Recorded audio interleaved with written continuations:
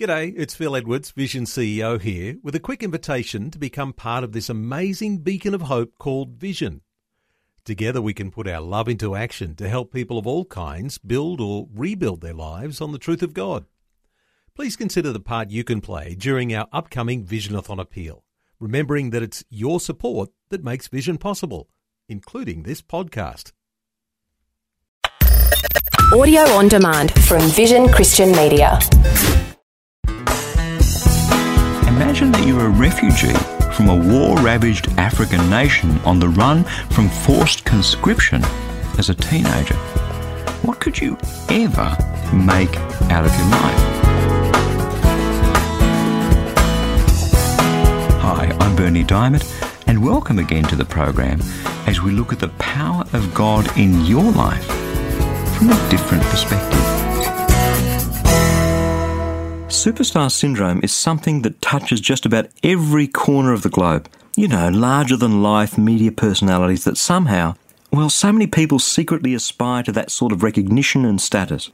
And when we look in the mirror at our faces, we discover not only aren't we like that, but we'll never be like that.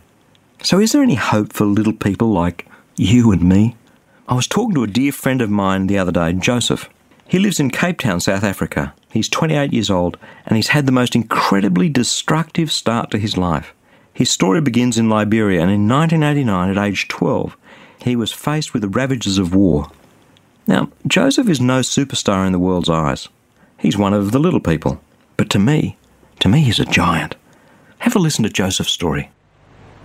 Joseph's father is a pastor in Liberia, and in most parts of the world, pastors don't earn a lot of money. Well, that's especially true in Liberia. At age 12, civil war hits, and Joseph became a refugee. Now, I remember my parents, who were in Europe during World War II, talking about what it was like being refugees during wartime. I can't imagine it. I've never experienced it, and I pray to God that I never will experience it. But Joseph did. In the West, we so often see images of African refugees, starving African children. Most of the people who watch those images on the news day after day, week after week, sadly become desensitized. Joseph is one of those. He fled to different countries, Guinea, Ivory Coast, Ghana, Togo. I gather not with his parents, and at one stage in the Ivory Coast, he lived in a car for almost a year with some other kids. Today, 15 or 16 years on, he still talks about those days with some difficulty.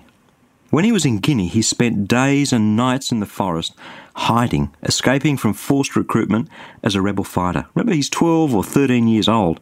He was hunted like an animal. He recalls living on a riverbank with lots of other kids his age and then fleeing on to yet another country. I, for one, cannot imagine the trauma of that. Can you? I first met Joseph in June last year at a broadcasting conference in the UK, Stoke-on-Trent. It was a chance meeting in inverted commas. And the thing that struck me about Joseph when I first met him was the sparkle in his eyes. I guess it's accentuated because of the deep black skin. And we got talking. I had no idea about his background or even his current situation. He heads up a radio broadcasting school at a Christian media training college in South Africa. He was so excited to meet me. He interviewed me for a radio program. He was excited with what I was doing. He listened to the radio programs that I was producing and listened to what we were doing on the internet and had a look at one of our internet sites, who'sjesus.com. He's just an overwhelmingly delightful, enthusiastic young man. And so the conference finishes and we head back to our respective homes, he to South Africa, me to Australia.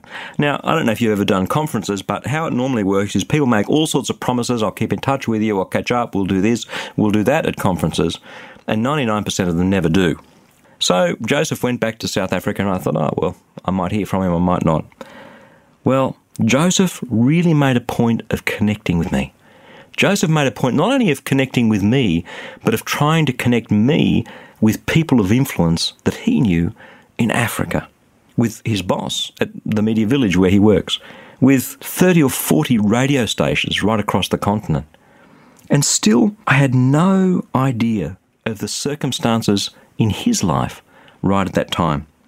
It was only much later, in fact only just recently, that the life story of this bright-eyed, well-dressed, enthusiastic connector of people came to light. Today, as I said, Joseph is connecting us with dozens of radio stations around Africa, so that this program right now is being heard by tens of thousands of people right across Africa. Here's this little person, the person that most of us will never ever meet, Joseph, having an influence in the lives of tens of thousands of people. Isn't that exciting? Well, what's the point? Joseph is one of the little people. He looks like Tiger Woods, the American golfer, but I tell you, he doesn't get paid US $130 million a year to wear a certain brand of sports clothes. He's a little person with a tragic background. And right now, his current circumstances are that he's not particularly well off at all. I didn't find that out until somebody else from Ireland, of all places, visited me who knew Joseph, who told me his story. Joseph works 15, 16 hours a day and then works all weekend in order to make ends meet. Yet he has that sparkle in his eyes, the sort of sparkle you see from someone who knows Jesus. He could have let his background get him down. He could have let his current finances get him down. But no. This guy has a fire in his heart. He has a sparkle in his eye. He has a smile on his face. When I met Joseph at that conference in the UK, he was smartly dressed.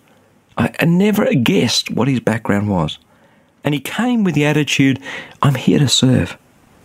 God took that young man and taught me a thing or two. God took that young man and made him a superstar in my life. God took that young man and uses him to reach tens of thousands of people across Africa with his love.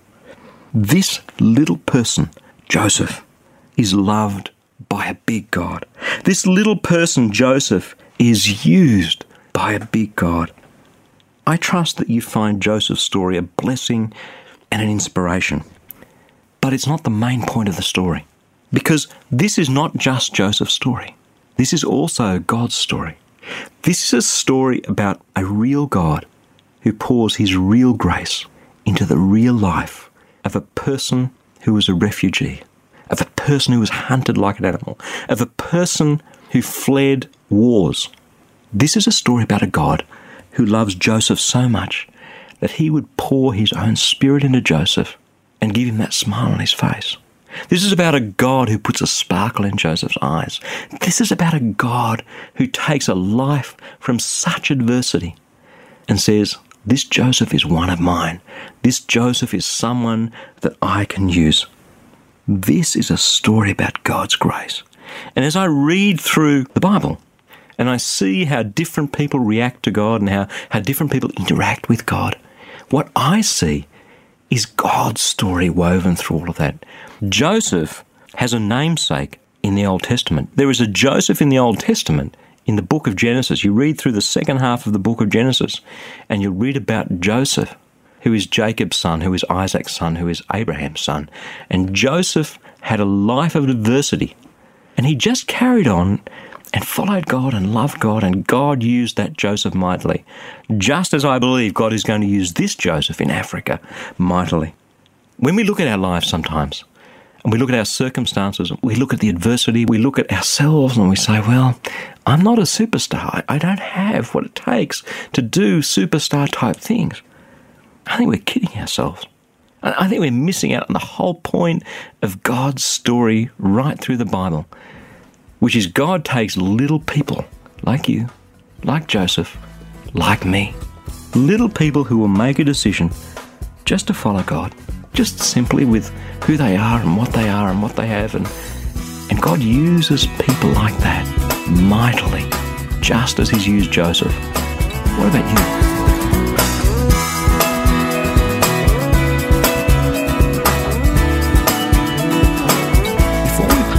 Today, I was just wondering if I could ask for your input, a bit of help, if you will, to guide me along the way.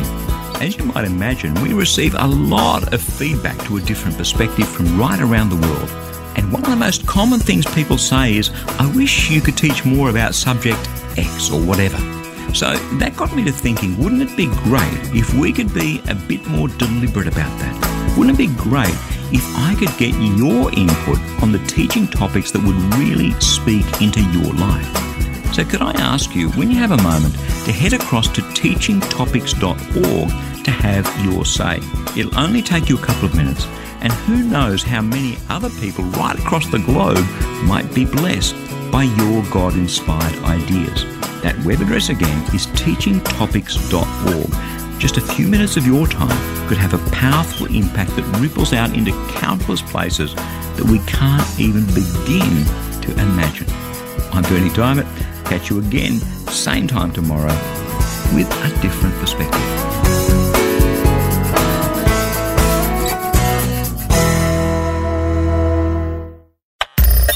Thanks for taking time to listen to this audio on demand from Vision Christian Media. To find out more about us, go to vision.org.au.